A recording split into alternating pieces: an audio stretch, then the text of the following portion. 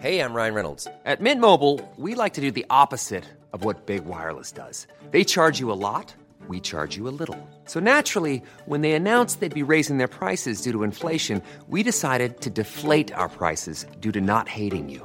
That's right. We're cutting the price of Mint Unlimited from $30 a month to just $15 a month. Give it a try at mintmobile.com/switch. $45 up front for 3 months plus taxes and fees. Promo rate for new customers for limited time. Unlimited more than 40 gigabytes per month. Slows full terms at mintmobile.com.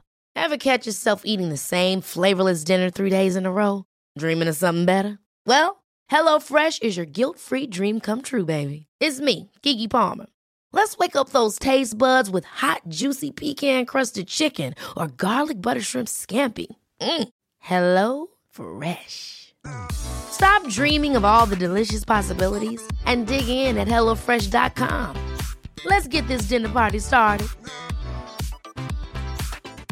Quality sleep is essential. That's why the Sleep Number Smart Bed is designed for your ever-evolving sleep needs. Need a bed that's firmer or softer on either side? Helps you sleep at a comfortable temperature? Sleep Number Smart Beds let you individualize your comfort, so you sleep better together. J.D. Power ranks Sleep Number number 1 in customer satisfaction with mattresses purchased in-store. And now, save 50% on the Sleep Number Limited Edition Smart Bed for a limited time. For J.D. Power 2023 award information, visit jdpower.com/awards. Only at a Sleep Number store or sleepnumber.com.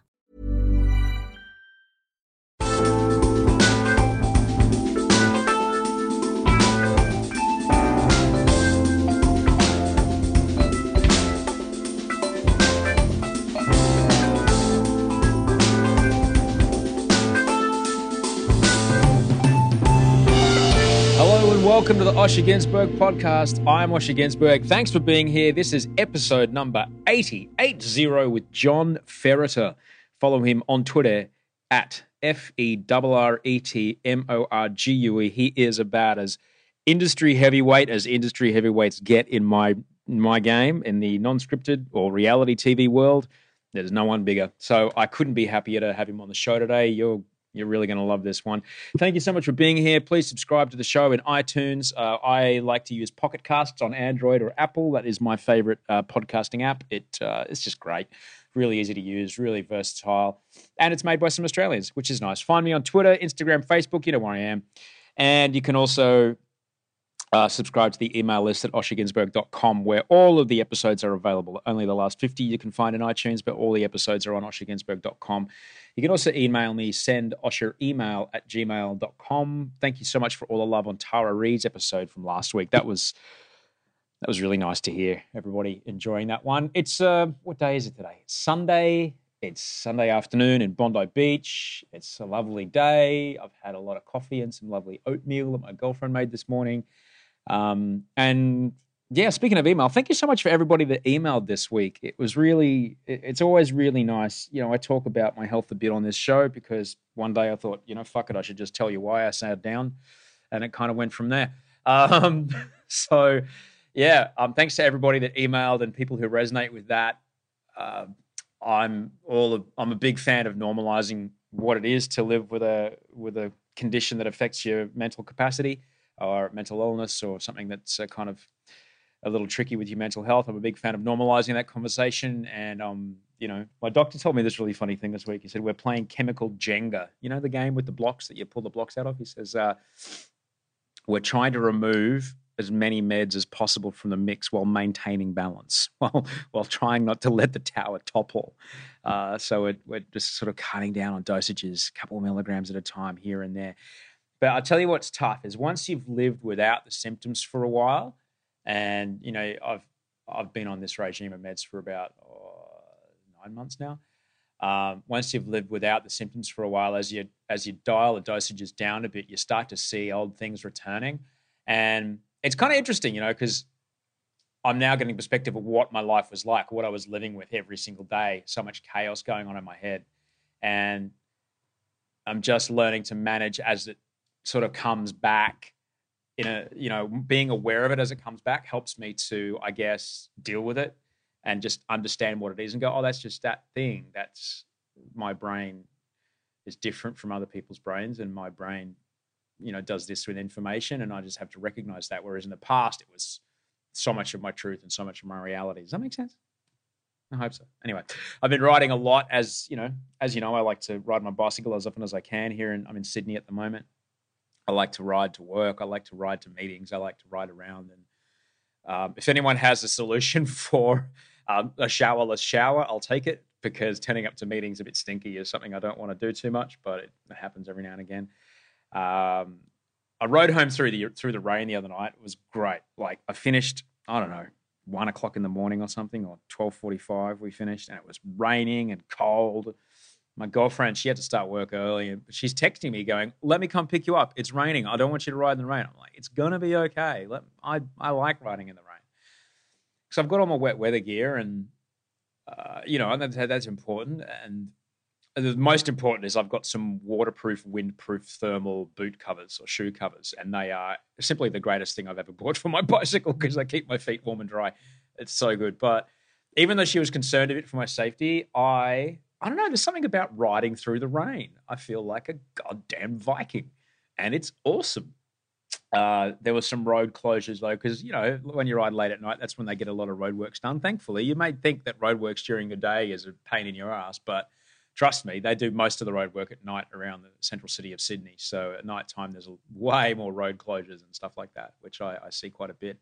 So there was 2 road closures I dealt with, and what it meant was that I had to ride my bicycle up Oxford Street. Now, for folks not from Sydney, Oxford Street was formerly the gay nightclub capital of this hemisphere. That's kind of moved to the inner west a bit more in Sydney, and Oxford Street's a lot straighter, I guess, than it ever used to be. When I first moved to Sydney, you could see a drag show at midnight in 3 or 4 different places. There was no straight clubs at all. But now it's a very different scene. But nonetheless, it was raining, and so I'm riding, and Oxford Street's up a hill. So as I'm riding up Oxford Street, people are leaping out from between cars trying to hail the cabs that are flying past behind me. So it was a very interesting ride home. I was hyper alert, but seeing the kind of carnage at about, I think I got past Oxford Street by about 1:15, 1:20. Just seeing the carnage, just people smashed, stumbling up the street and screaming at each other and blah, blah, blah. I don't miss it one bit. I don't miss it one bit. I used to be out at that time of night trying to get into another club, because that's where the party's going to be. It's still there. We still got to go find it. No, I never found it. I kept looking, never found it. Yeah, I don't miss it one bit. But yeah, I got home, and my girlfriend had to buzz me in. And so she was up and she wanted to chat when I got in. But so I got home, not only was I high from work, I was like super mega alert from, riding home through rain and traffic. And I was like, so yeah, well, it was really good. It was really interesting tonight. This happened at work. She's like, she woke up to let me, and she's like, what the fuck's wrong with you? It was very funny. So I guess to counteract that, I've been listening to a lot of interesting music this week. This week, there's been a lot of Burt Bacharach and a lot of Astrid Gilberto, Astrud Gilberto. She's a Brazilian singer, most famously sang Girl from Ipanema, the big famous version of that song. But yeah, really been enjoying that, because, I find that as a nice, what's the word? Not opposite, a nice oh man, my brain doesn't work sometimes. It helps me calm down. How does that sound? So let me tell you about my guest today. This guy, man, John Ferriter is his name. In the non-scripted TV business, or the reality television business, we call it non-scripted because it's a different name for it. There is simply no one bigger in the business side, the off-camera side of putting shows together and getting shows on the networks than John Ferriter. He's about as heavyweight as it gets. He has packaged some of the biggest shows on TV. The short version is that when a network wants a show, John would put it all together. So he's a manager, right? So he would represent not only the producer and the executive producer of the show, he would represent the director, he would represent the talent. So the network, or this is a simple version, this is not how it happens all the time, but say that people want the show to get made, they come to John. John goes, here are 5 people, boom, and the show comes together and he represents them all. So he packaged some of the biggest shows in the States. He packaged Biggest Loser in America. He packaged Weakest Link packaged Project Runway. And as far as a manager, he's represented some of the biggest names in the business. Current and former clients include Ryan Seacrest, Piers Morgan, Dr. Drew, Larry King, Jeff Probst, Carson Daly, Jimmy Kimmel, Garth Brooks, Adam Carolla, Dick Clark. He even represents Renee Barge. Remember Renee Barge? She used to work on Channel V. She now works on Extra. Like, he put her on national US television, and she's doing great. He is an incredible guy. For 18 years, he was Senior Vice President, Worldwide Head of Non-Scripted TV for the William Morris Agency. He then moved on to Octagon. So he and I worked together at William Morris. Full disclosure, he's done a lot for my career. We first worked together at the William Morris Agency. I come to this interview with bias. But yeah, so he went to Octagon for 5 years. You hear him mention that he's just coming to the end of his time at Octagon because we did the interview while he was still there a few weeks back. But now he's just formed on his own. He started out his own new management firm called The Alternative. So, which I like things that do what they say on the box. Yeah. So while I do come to this interview with bias, I can't be more proud to bring it to you because it's really, really rare that you get wisdom, not just showbiz wisdom, but business wisdom, like the wisdom you're about to hear from someone who's used that wisdom for incredible, high-profile and continued success, which is always the best kind of people to hear that kind of stuff from. I really can't thank John enough. He's possibly the busiest man in Hollywood. In his office is where we did the interview. We sat down at his beautiful desk. There's photos of, you name it. He's got photos of him. I mentioned in the interview, but he's got a photo of him jamming with Paul McCartney above his desk. Pretty awesome.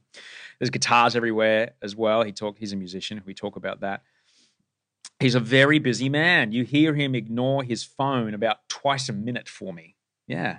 He did have to take 2 calls while we did the interview, and both of them very interesting, but one of them he allowed me to ask him about afterwards, and that was fascinating because we got to hear just a little bit of what he has to do during his day. So even if, like I said, even if you're not in show business, what John's got to share with you here is pretty much the lessons that I learned very painfully in the first 10 years of my career, but condensed into like 45 minutes.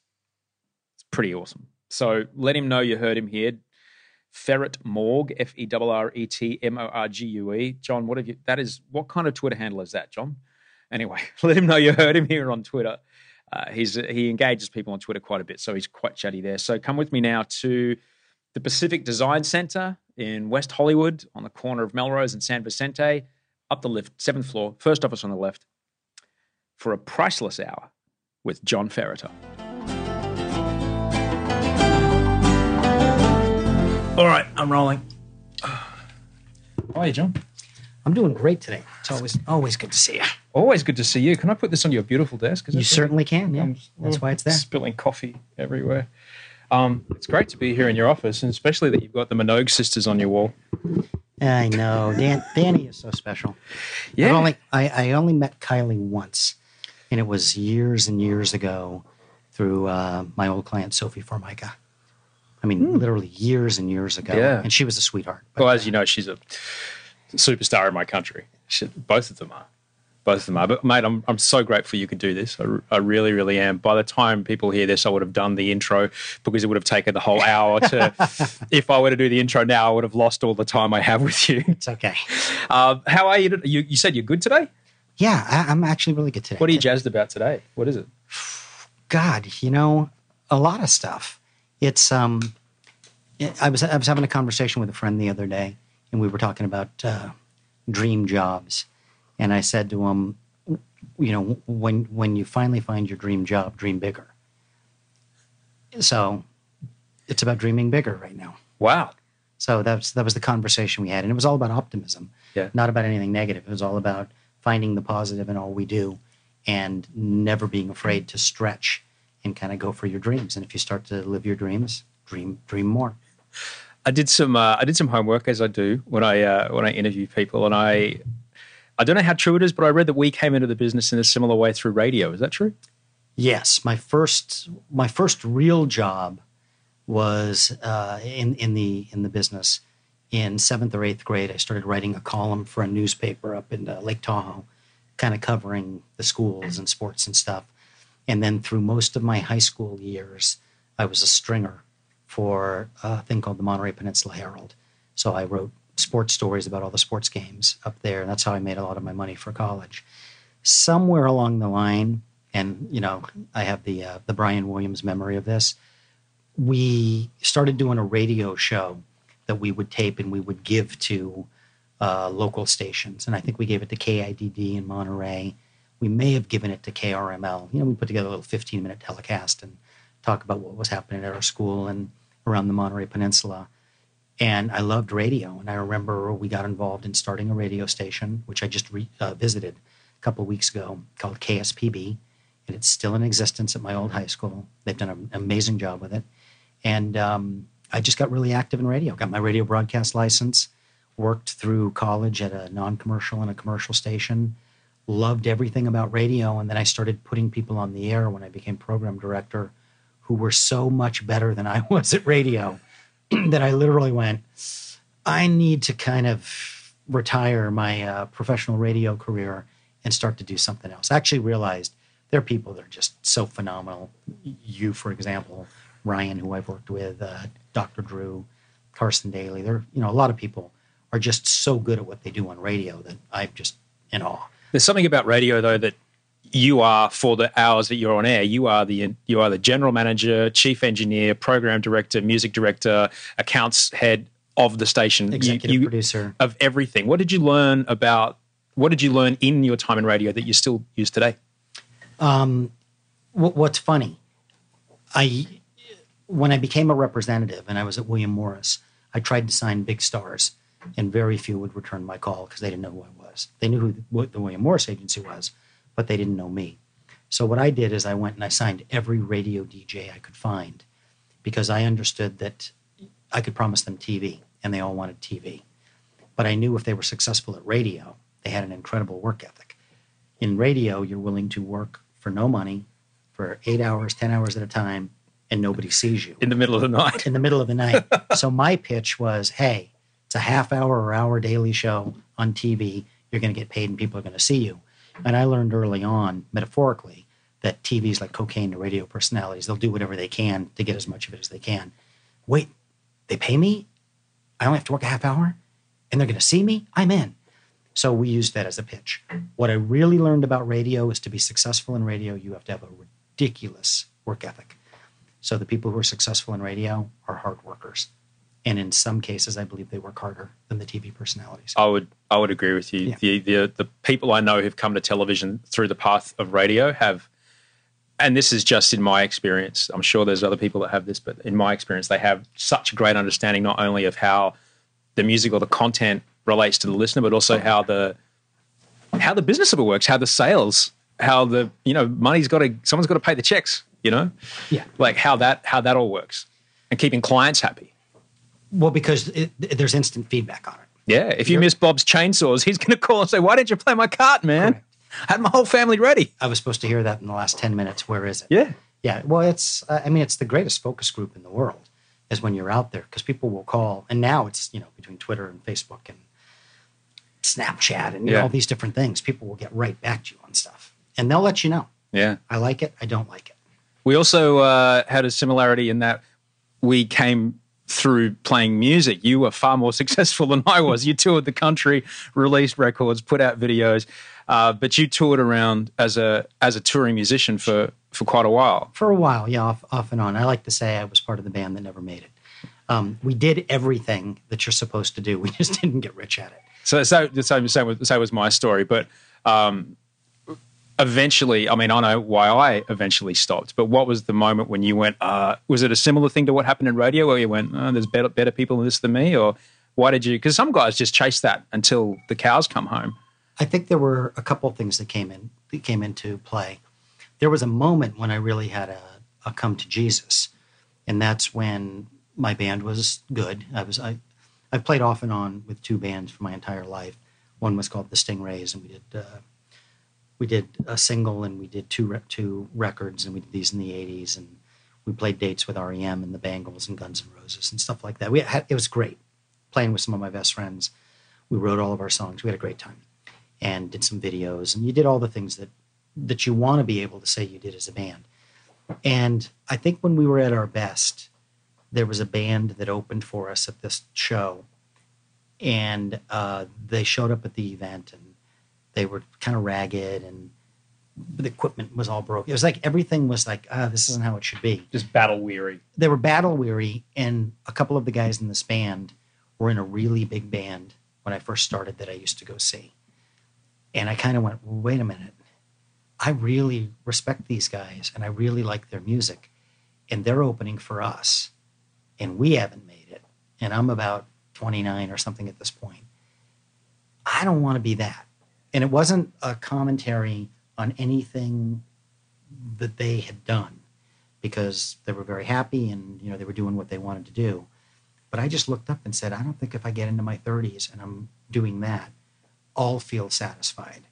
And that's when I really started looking to make a change into, the traditional side of the business. And plus, I never wanted to be a rock star. I wanted to play music, write songs, have girls like it. I wanted to release some stuff and have people say, hey, I really like the lyrics in the second line, or I like that chorus. I wanted that sort of stuff, but I never envisioned myself, like Mick Jagger dancing around in my underwear, on stage at the age of, 60. And I think if you're really going to go that route, you have to want to be a rock star. You want to have that life. And I didn't want to have that life. I might have wanted to have some of those accoutrements, which some of those come with success on the traditional side of the business. But that wasn't my dream. There's that moment, I think, when I certainly faced it as well. I sat and I was like, if I'm going to keep doing this, it means, because Australia is much bigger than America as far as distance between gigs. It's like it means 10 hours in a van that smells like bong water, right, to play to an empty room. And I'd already started working in radio at that point, and I was like, I had a live-in girlfriend, so I was getting regular sex and regular money. It's like, sorry, boys. Yeah, and it comes up at that point. You just kind of have to look at it. Plus, the other thing to remember, and I speak at a lot of these seminars. I spoke at a acting intensive a couple days ago that was filled with Australians that was out here. And I asked everybody, I want to say there were 20 people or something like that, 20 to 25 people. I said, raise your hand if you want to be a star. And about half the hands went up. And I said, okay, raise your hands if you just really want to do good work. And everybody raised their hand. And I said, okay, raise your hands again if you want to be a star. And half and maybe one or two other people put their hands up. And I said, okay, the rest of you leave. And people kind of looked at me like, wait, what? I said, leave. Because if you're in Hollywood putting up with what you have to put up with in this town, you better want to be a star. Because if you just want to do good work, go back to wherever you're from, do community theater, write your own plays, go to the comedy club, perform a 20-minute, one-man show or one-woman show. But you're here to deal with this traffic in these conditions and people making you feel bad about what you do and everything else because you want to be a star. That's why you're here. So admit it. There's nothing wrong with saying, yeah, I want to do a talk show. I want to be the next Oprah Winfrey. There's nothing wrong as a songwriter to say, hey, I want to be the next Lennon and McCartney or the next Bob Dylan. There's nothing wrong as an actor to say, I want to be the next Paul Newman, or I want to be the next Robert Redford, or I want to be the next Daniel Day-Lewis. There's nothing wrong with it, because someone's going to be, or someone's going to be a version of that. Not that anyone will be the next Bob Dylan, but someone's going to be a successful songwriter. So why not you? But if you don't believe it, get out. Get out, because you're just clogging up all the roads. That must have been heavy for some of them to hear. Well, yeah, I think so. Well, it certainly made the Q&A portion of the evening a lot more interesting. But I also figured, look, I figure the business is hard enough. You don't need to take these classes or these courses where people make you feel bad about what you're doing. You need people to build you up. You need people to help you lift your esteem. You need people to make you feel good about what you're doing and what your choices are, and then you just got to go do the work. There's no committee that determines that Jennifer Lawrence is the next big star or Miley Cyrus is the next big star. People decide that. They decide that with their pocketbook and their wallet. I'm going to go and pay to see her in this movie. I'm not going to pay to see this movie. Pretty big focus test when it comes to that. When it comes to music, it's a little bit different because there's kind of a cabal that decides what gets on the air. And, I had a conversation yesterday with a top programming man who works in top 40, and he's great. He's smart. And we were listening to a new act, and he said, I like this act. He goes, this is good, but did you ever consider kind of using these drum machines and, doing this other stuff like what is done, like what Katy Perry and Gaga and Miley and some of these people are doing right now, like Taylor Swift just did. And I said, yeah, we considered it, and we made the decision not to use them. And when they said, why? I said, well, there was a very specific reason why, is because the artist will lose her individuality because she'll just sound like all of those. And he said, yeah, but that's what people like. And I said, right now. But I don't have a crystal ball. And what I have seen in going back in the past is the people that just did the trendy stuff, it doesn't last. The acts that last 20 plus years and more are the ones who have, there's some form of authenticity to what their music is. So I'll roll the dice that I can break this act through TV, get enough interest generated that you're going to have to play the act. And I'd rather do it with real instruments where real musicians play and real people come up and say, hey, I can identify with that and I can identify with those shows. That's how I grew up. And all of those acts are still playing. And a lot of these acts, you go back 15 years, they're not playing because they did what was trendy at the time in terms of the source of their music. I just hope they put their money away, those guys, because they seem to make an enormous amount of money one time. Mm-hmm. And it's true. Yeah. Yeah, but look at a guy like Billy Ray Cyrus. He sold, 22 million copies of Achy Breaky Heart. He can do anything he wants. If you have one hit like that, that's the argument to say do what's trendy, because if you have one big hit like that, then you can fund whatever you want to do later on. Yeah. And sometimes I think that's what you have to do. Or if you really don't have talent. If you're one of these singers, and particularly if you're female, there's a ticking clock that works against you because of age and discrimination and stuff. Watching the Grammys the other day, I love a lot of these young performers. I love Katy Perry. I think she's great. I think she can sing, and I think she's a great performer. But I'm watching Katy Perry and I'm watching Madonna. And I'm like, okay, Madonna's trying to do what Katy Perry or Kesha or Gaga or whatever are doing now, and it just didn't look right. It was like an old episode of, the Saloon Gals and Gunsmoke or something, where you're watching it, you're just going, no, Madonna, don't. You know what? Class it up a little bit, but you look like you should be on a show pony. Oh, crikey. Have you ever had to have those tough conversations with clients about maybe, the whole wanting to work hard and being a star thing? Have you ever had to have that conversation with a client like this? All the time. We have those conversations all the time in terms of what it means. It's an everyday conversation that you have with clients, and it's different. It's a different conversation you have when you're talking to someone who's been in the business for some time versus somebody who's brand new. It's different if you're talking to someone who's single and they don't have a family versus somebody who's has a family and a mortgage and certain things where they need to do things specifically to pay those bills. You can take a lot of chances when you're young and you're unattached, and you should. And you should take chances and make mistakes and figure all those things out, because no one has a crystal ball. No one in the business can say that person's guaranteed to be a star and that person isn't. You can't predict a Justin Bieber. You can't predict the One Direction. You can't predict a lot of these things that happen. You just can't do it. So from that point of view, you put it out and you see what people respond to, and then if it starts to take off, hopefully they will continue to listen to you. Because I've seen there have been times before where you're guiding someone with their career and they listen to a certain point, and then they either get so rich or have so many people around them whose sole job is to, basically tell them how wonderful they are, that you lose effectiveness at a certain point. And you see it. You know when it happens with a client. You know when it's like, okay, they're never going to be the same. It's gotten to a point where they don't care what our advice is. They just want me to tell them what they want to hear. Do you tap out at that point? You never want to, but sometimes you have to. I've done it a couple times, and then what happens more often than not is you'll either be killed by pillow talk, or someone will say, you're paying him a lot of money.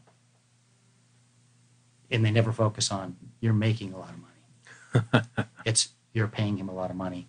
I had it with one client once who basically said, I'm paying you, 7 figures a year. And what are you doing for that? And I said, giving you the other 90%. There was a great quote that is attributed to Irving Azoff, who's one of the classic all-time, greatest managers in the business. And what he's done with the Eagles and his other acts is unbelievable how good he is. I'm a huge fan of what he's accomplished, and I've only met him a couple of times, and he's a character. But the quote, which a business manager said to me who was in business with him, said, Irving said at one point, "I can't stand the fact that these artists are keeping 85% of my money." Don't know if it's true or not, but if it was, it made me smile because I can understand from his point of view how he would feel about it. So anyway. I've spent a bit of time around the world that you live in from before when I was with William Morris when I first met you. Sure. And then, later with my ex-wife walking around the buildings of CAA, which is like the Death Star, that building. It's crazy. Oh, come on. They've got a hot dog stand there. And a coffee bean. It's an exceptionally competitive environment. So I can't even imagine that you, 29, 30, up against kids who are out of college and hungry, living in the West Hollywood actors ghetto. Right. How did you go up against that? How did you even get in? When I was 31, I think you know the story, I was trying to get in the business, and I was dating a girl who worked at the Universal Amphitheater. So 3-4 times a week, I'd go see her up there to see the concerts. I went to see her because I was dating her, and I got to see free concerts. And what impressed me was I'd see people, mainly guys, funneling in and out, and everybody was shaking their hand and hugging them and whatever. And I said, "Who are those guys?" And she said, "Oh, those are the agents. This guy works at the William Morris Agency. This guy works at Triad. This person works at CAA. This person works at ICM, Premier, whatever. There were a bunch of them." And I was like, "Well, what does an agent do?" And she told me what an agent did. And I thought, "Oh, that sounds kind of interesting." And her father had been an agent and a producer. And I said, "Okay, that's kind of interesting." So I decided that, and I was recording at night and working at a swimming pool company in the day. Long story short, lost my job at the swimming pool company, took another temp job, hated it. Someone had said to me, "You should really consider taking a job in the entertainment industry. You have the acumen that would enable you to be successful, and you're a fan of this stuff, and you should do it." I applied a bunch of places. I can't even remember all the places I applied. No one even called me back. Finally, get a call. Took one interview, and they laughed at me. They said, "Your hair is too long, and you look like you're wearing your father's suit." So I said, "I don't think you can dismiss me for that because I can get a haircut and I can change my clothes." So they gave me a typing test. And I remember the woman said, "Well, can you type?" And I type anywhere from 55 to 75 words a minute because I'm a guitar player, so your fingers are always going. Typed. They saw I could type. They said, "Why don't you come here and file, and we'll find something for you." It was a temp agency kind of thing. And the first day that I went in, the first call that came in was from William Morris. And I literally submitted myself and got the job. That's how I got in. And I was 31. And most of the people were 22, 23. And I never looked at them as competition.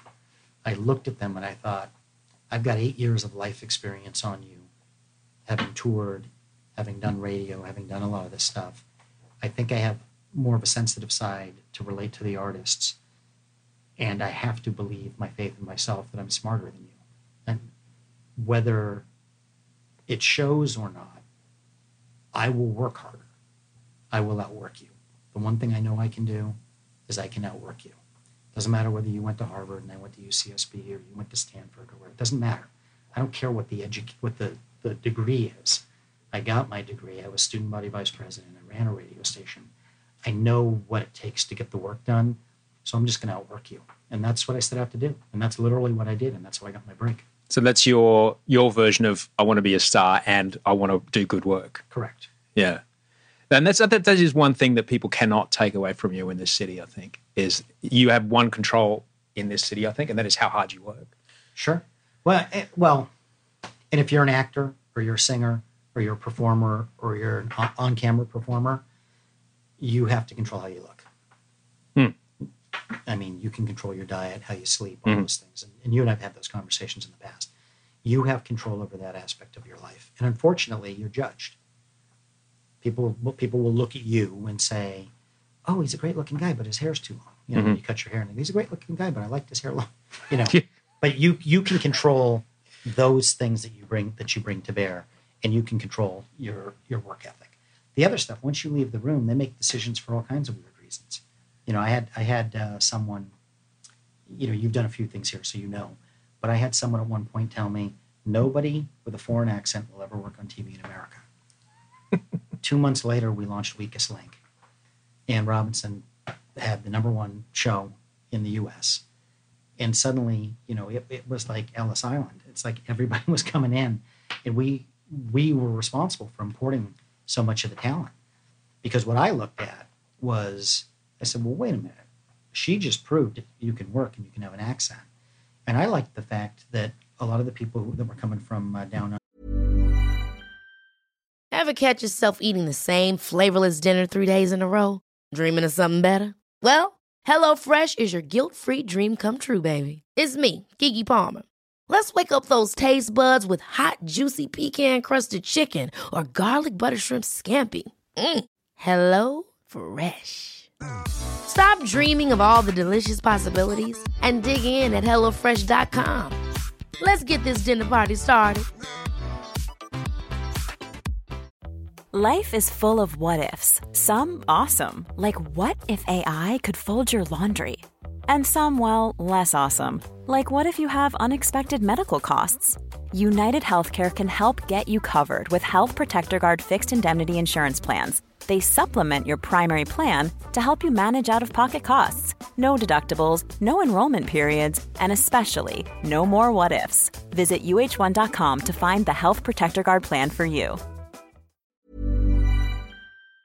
Or were coming from the UK, spoke English fluently. Yeah, you had an accent, but you also, were like 22 years of age and you had 10 years of TV and radio experience. Here, if you're 22, maybe you have a year. So I just thought, you have 10 times more experience, put you in the room, and then let people decide. And we saw Piers Morgan, Simon Cowell, Kat Deely, all kinds of people that started working here. Nigel Lithgow, Bruno Tonioli. All these people at accents just started working here on prime time in other areas, and it didn't matter anymore. And to me, it doesn't matter. Are you a good host if you're on TV or presenter, whatever it's called? Are you likable? Do you know what you're doing? Can you speak English fluently? Do you have a great work ethic? Okay, you should be considered. What kills me is now in this competitive environment where they hire names for the sake of it being a name, and they're just not a good host. Josh Groban on Rising Star. Lost opportunity for everyone.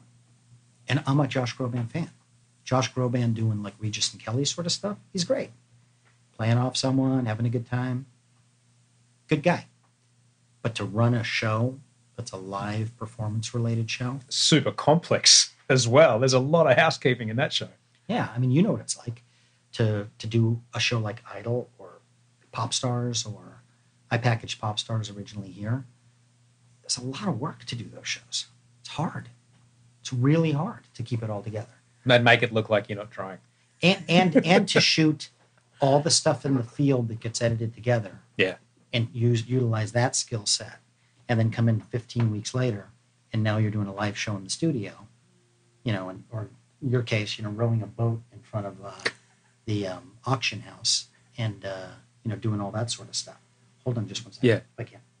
Hey, I'm doing an interview right now. Give me a couple minutes to finish this. Yeah. Yep. I'll ring you back as soon as I'm done. Yes, I do. Thanks. Sorry. You're all right, mate. How much time have I got you for? We're okay. That was a call from Liverpool. So. Okay. All right. Cool. But as you're doing a show where you're in the field, and then you got to do a show where you're like rowing a boat in front of the Sydney Opera House, and then you got to walk up the steps, walk in. It's pandemonium. You have to be perfect. You can't make a mistake, because what everyone forgets is you're the only professional on stage. All these contestants aren't professionals. I always say the hardest show in the world to do is a pageant. If you're a guy going up and you're hosting a live pageant, what people don't realize is you have 50 to 100 people on stage with you at all times who are not professionals. They are amateurs. You're the only person who's a pro on that stage. And if you make a mistake, it's a disaster. So you can't make a mistake in those shows. There was just to rewind for a moment, there was a moment in your career when you saw, you became this mogul of non-scripted television, but there was a time when it didn't really exist. But you were one of the first people to see it. What were the telltale signs when you saw it coming down the pipeline? Producers who were poor driving Ferraris. That's when I looked up and went, wait a minute. These guys are driving Ferraris and Maseratis. This stuff's starting to pay. That was one of the signs. I was different as you know, I was at William Morris for almost 19 years. And then I left amidst a scandal. It turned into a big lawsuit when I voted against the merger. And I was basically locked out and thrown out of the company. I came to Octagon and I signed a 5-year deal, which I'm just finishing right now. And when I was at William Morris, I made a decision that I didn't want to be pigeonholed. So I wanted to represent producers and put shows together. I wanted to represent the top directors who shoot the shows, because for me, that's the most exciting part of the business. And I think there are some of the most talented people that are out there. And I also wanted to represent talent. Most agents don't represent the spectrum. They pick one. So I would be equally as adept at guiding a Ryan Seacrest career as I was taking Phil Gurin and having him do a game show for GSN, 3 series simultaneously with the major networks. And the Gurin company, as people knew it, was Phil and like 3 people in his office, and it would expand and contract as it needed to. But then I could work with Dick Clark, who was, the biggest host in the U.S., and work with Dick Clark Productions, who were doing the biggest award shows. I liked the ability of mixing it all up and then also taking an unknown that nobody knew here and saying, hey, this person's great and they deserve a shot. So let's see what we can do. And I used to call it when you would achieve something like that with a client and they would get a breakthrough. People would say, why do you do it? And my old boss who hired me originally at William Morris had a phrase I loved. He called it psychic income. I do it because it makes me feel good, knowing I've helped them start to realize their dreams. So once I saw people who beforehand were working paycheck to paycheck, buying bigger houses and driving nicer cars, and I think I probably saw the nicer cars first before I was invited to their homes, I went, okay, this business has taken off. The other thing I realized, where I realized the opportunity came in, was that the scripted programming for a while was so bad in TV that people were phoning it in.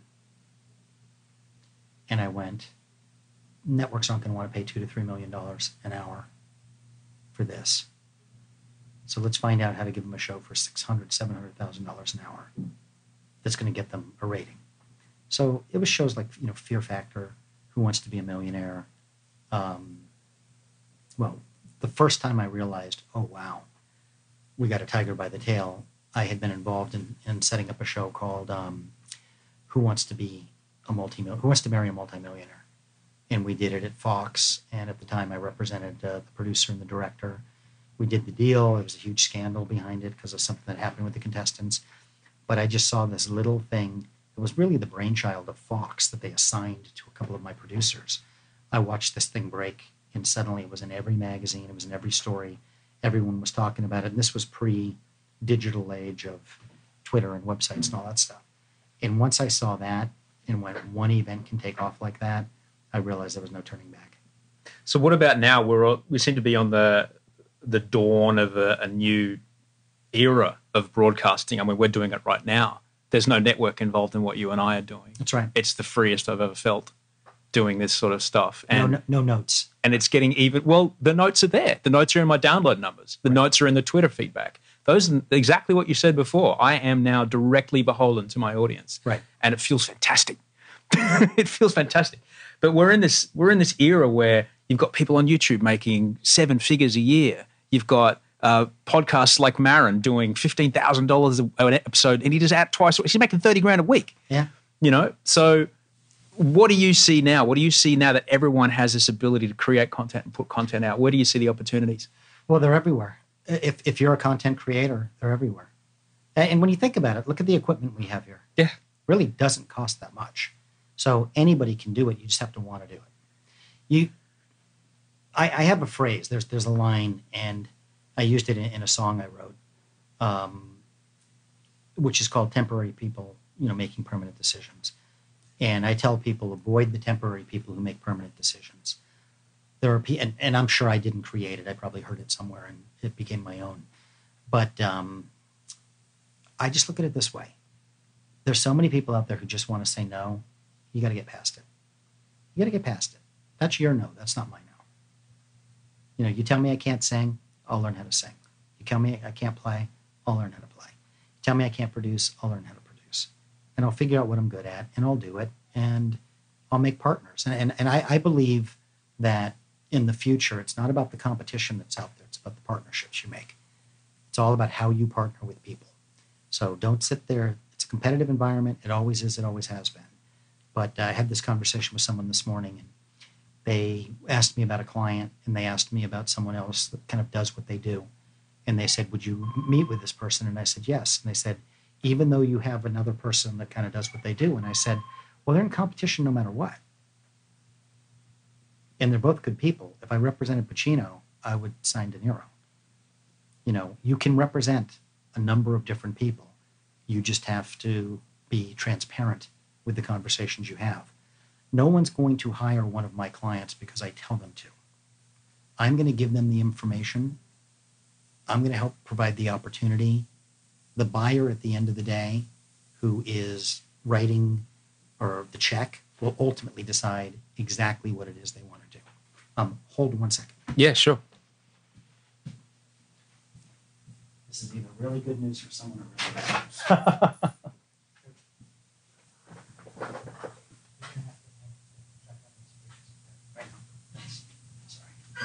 No, you call for somebody. I'll get out of your way No, it's okay. very soon. It's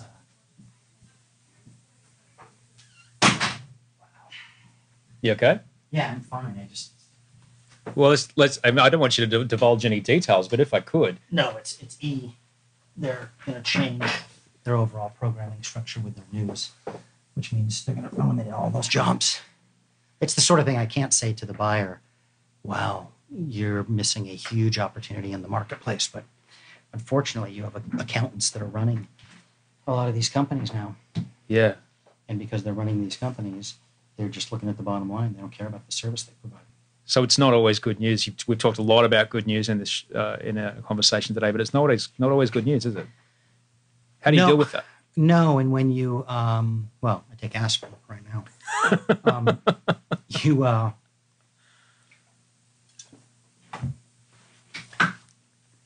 It's usually not good news. What people don't realize is there are 316 million Americans, and everybody wants to be in the entertainment business. 75 million people from the UK, they all want to be working here. There are 40 million in Canada, and Australia is like 28 million or something. 23. Like yeah, whatever the number is. You know, we live in a world where Justin Bieber has more Twitter followers than the population of Australia, you know, or Australia and some of these companies, the countries combined. It's just a very different thing. And usually you have to call and tell people, hey, you're not getting what you want. And there's no rhyme or reason for it other than the economics of it or the number, the actual number that is there.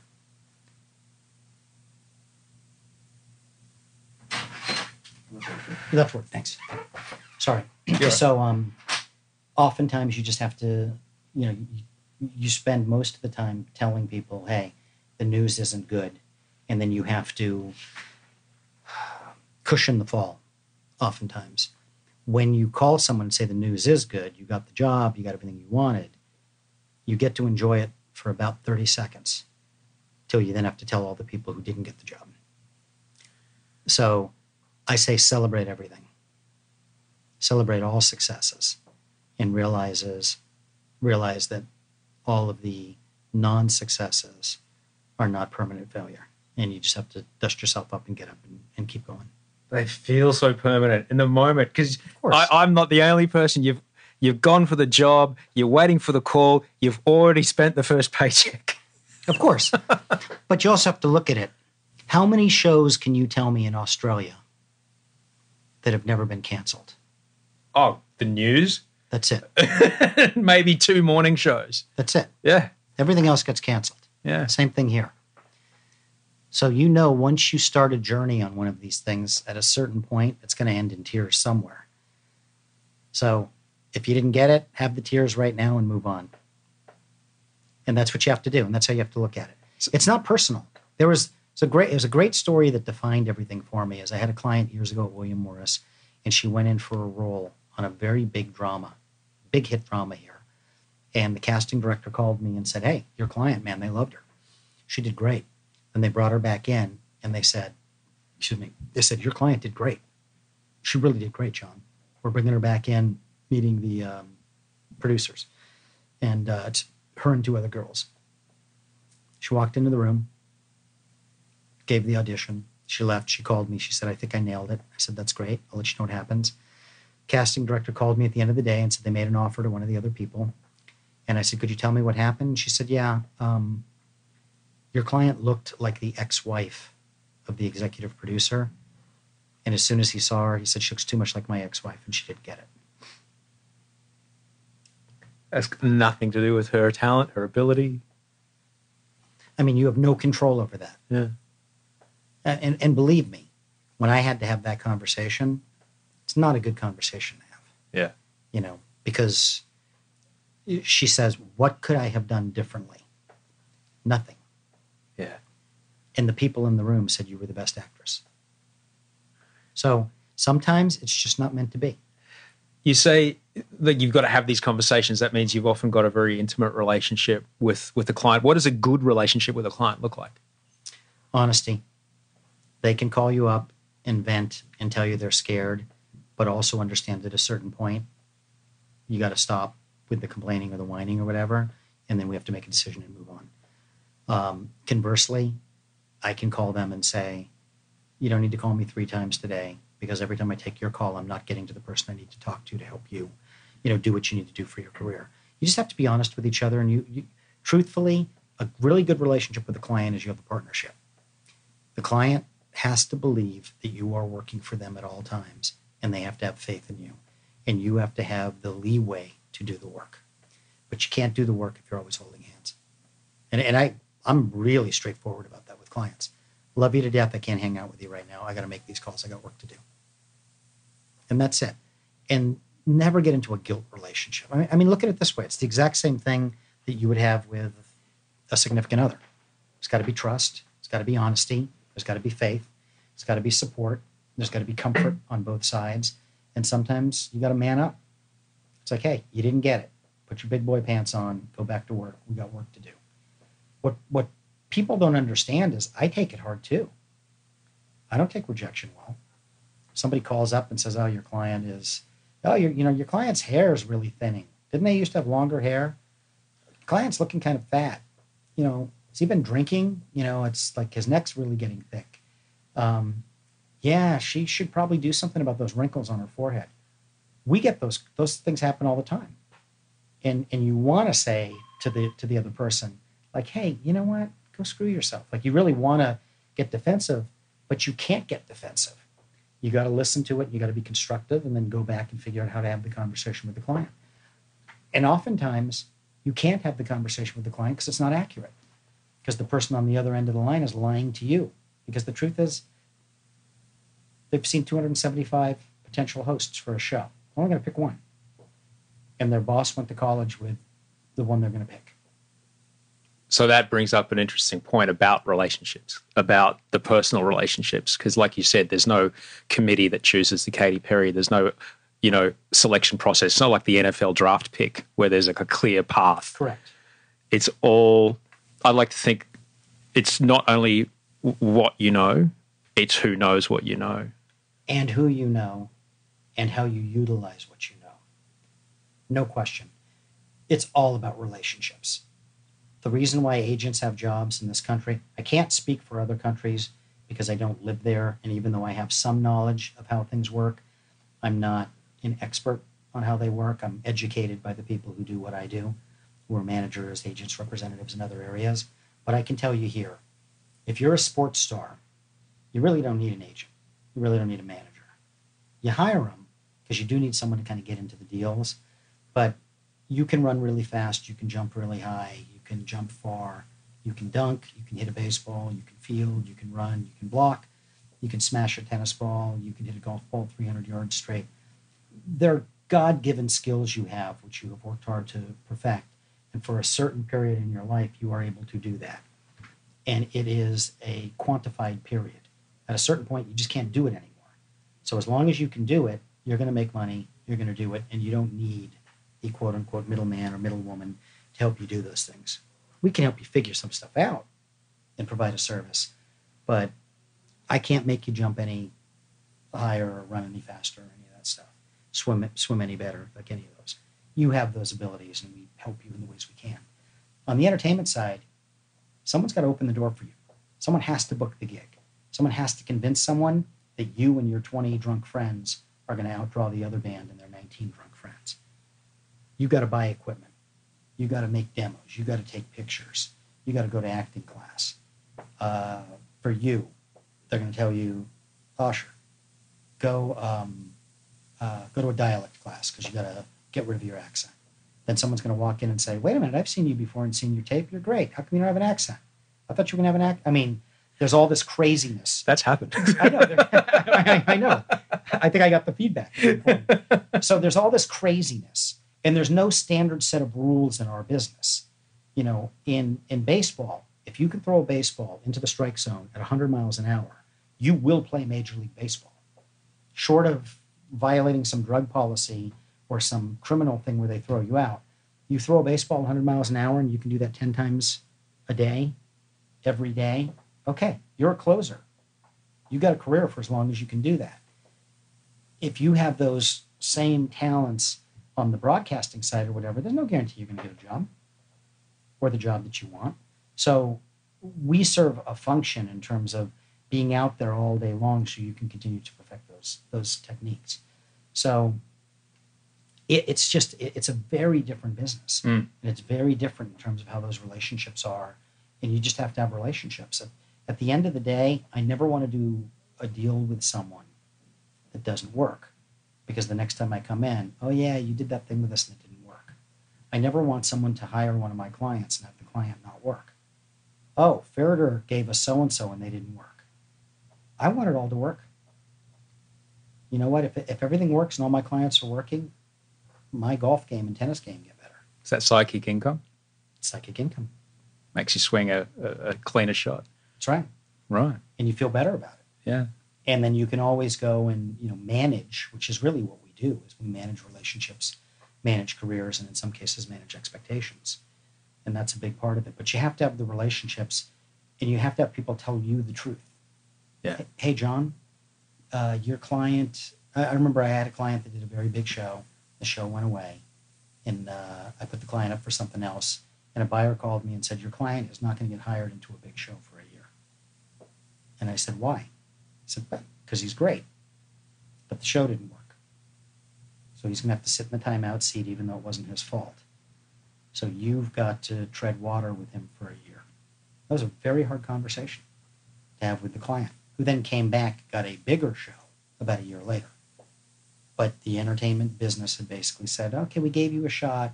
Didn't really work, wasn't your fault, so we'll give you a shot again. But let's just breathe for a little bit. You're on the bench for a bit, buddy. Yeah. Come back with a different haircut. And that's a hard conversation to have. Yeah, I've had that one too. Yeah. Well, I know you've got to get out of here, so I'll two more questions. What are you most excited about as we look forward into this future where I can get content whenever I want, wherever I want, when scripted content's so strong, when the digital distribution, when Sony PlayStation is funding drama series on their platform? This is exciting times. I'm excited for all of it. I mean, I'm excited at what we're about to discover. I think that the world's going to change dramatically. And people, if you let people know it's out there and it's good, they'll find it.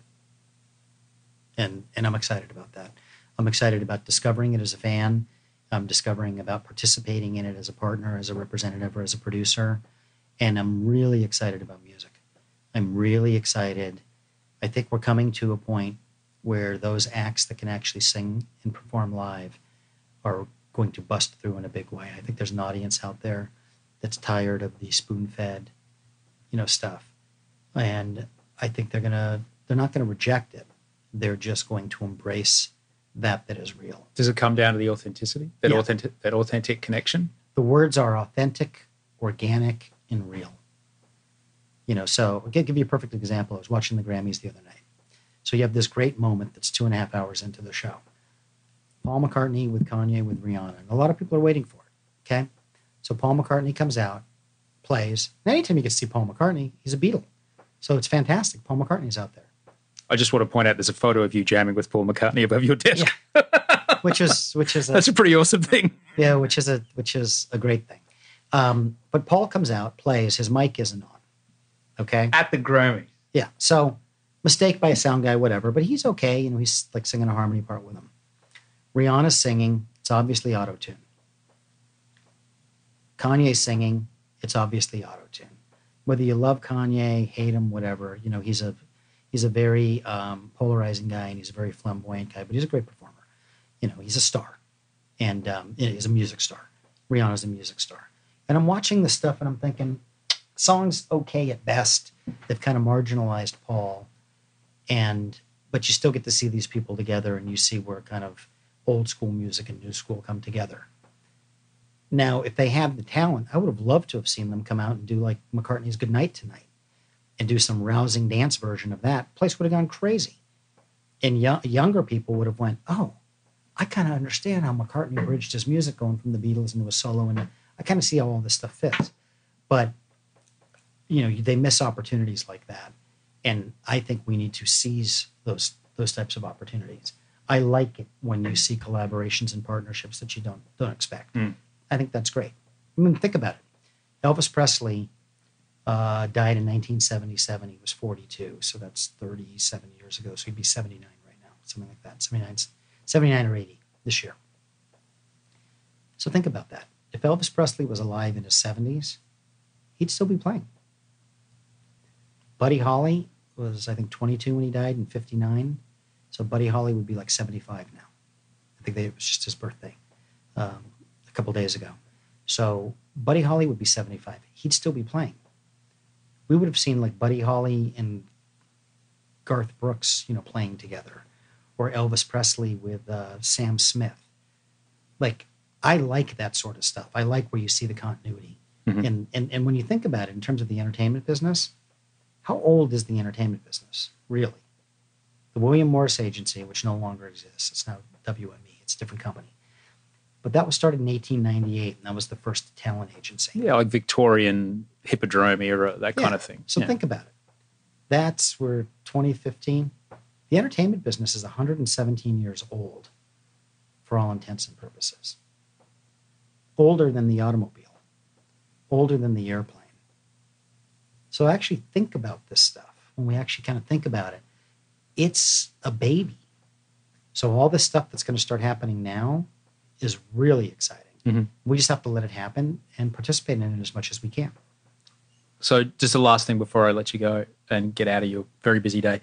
Not everyone's an entertainment, wanting somebody to be the part of the entertainment industry listening, but everyone listening, surely, whether they're an entrepreneur or an intrapreneur, they're inside their own company, they want to transform what they're doing. They want to level up what they're doing. What would you share with them? About what they're doing? Yeah, even if it's like within their own family. They want to make their family work better. They want to, make their work life better. They like, what would you share? You told about when we sat down at first, you said, if you're going to dream bigger. Well, no, I said, what I said was, if you have your dream job, dream bigger. Oh, that's right. I think you should dream as big as you possibly can. Do not let temporary people make permanent decisions in your life. There's that great phrase, people come into your life for a reason, a season, or life. I believe that's true. What we do is fleeting. Don't take yourself so seriously. Have fun with what you're doing. At the end of the day, your family and friends are really the only thing that matter.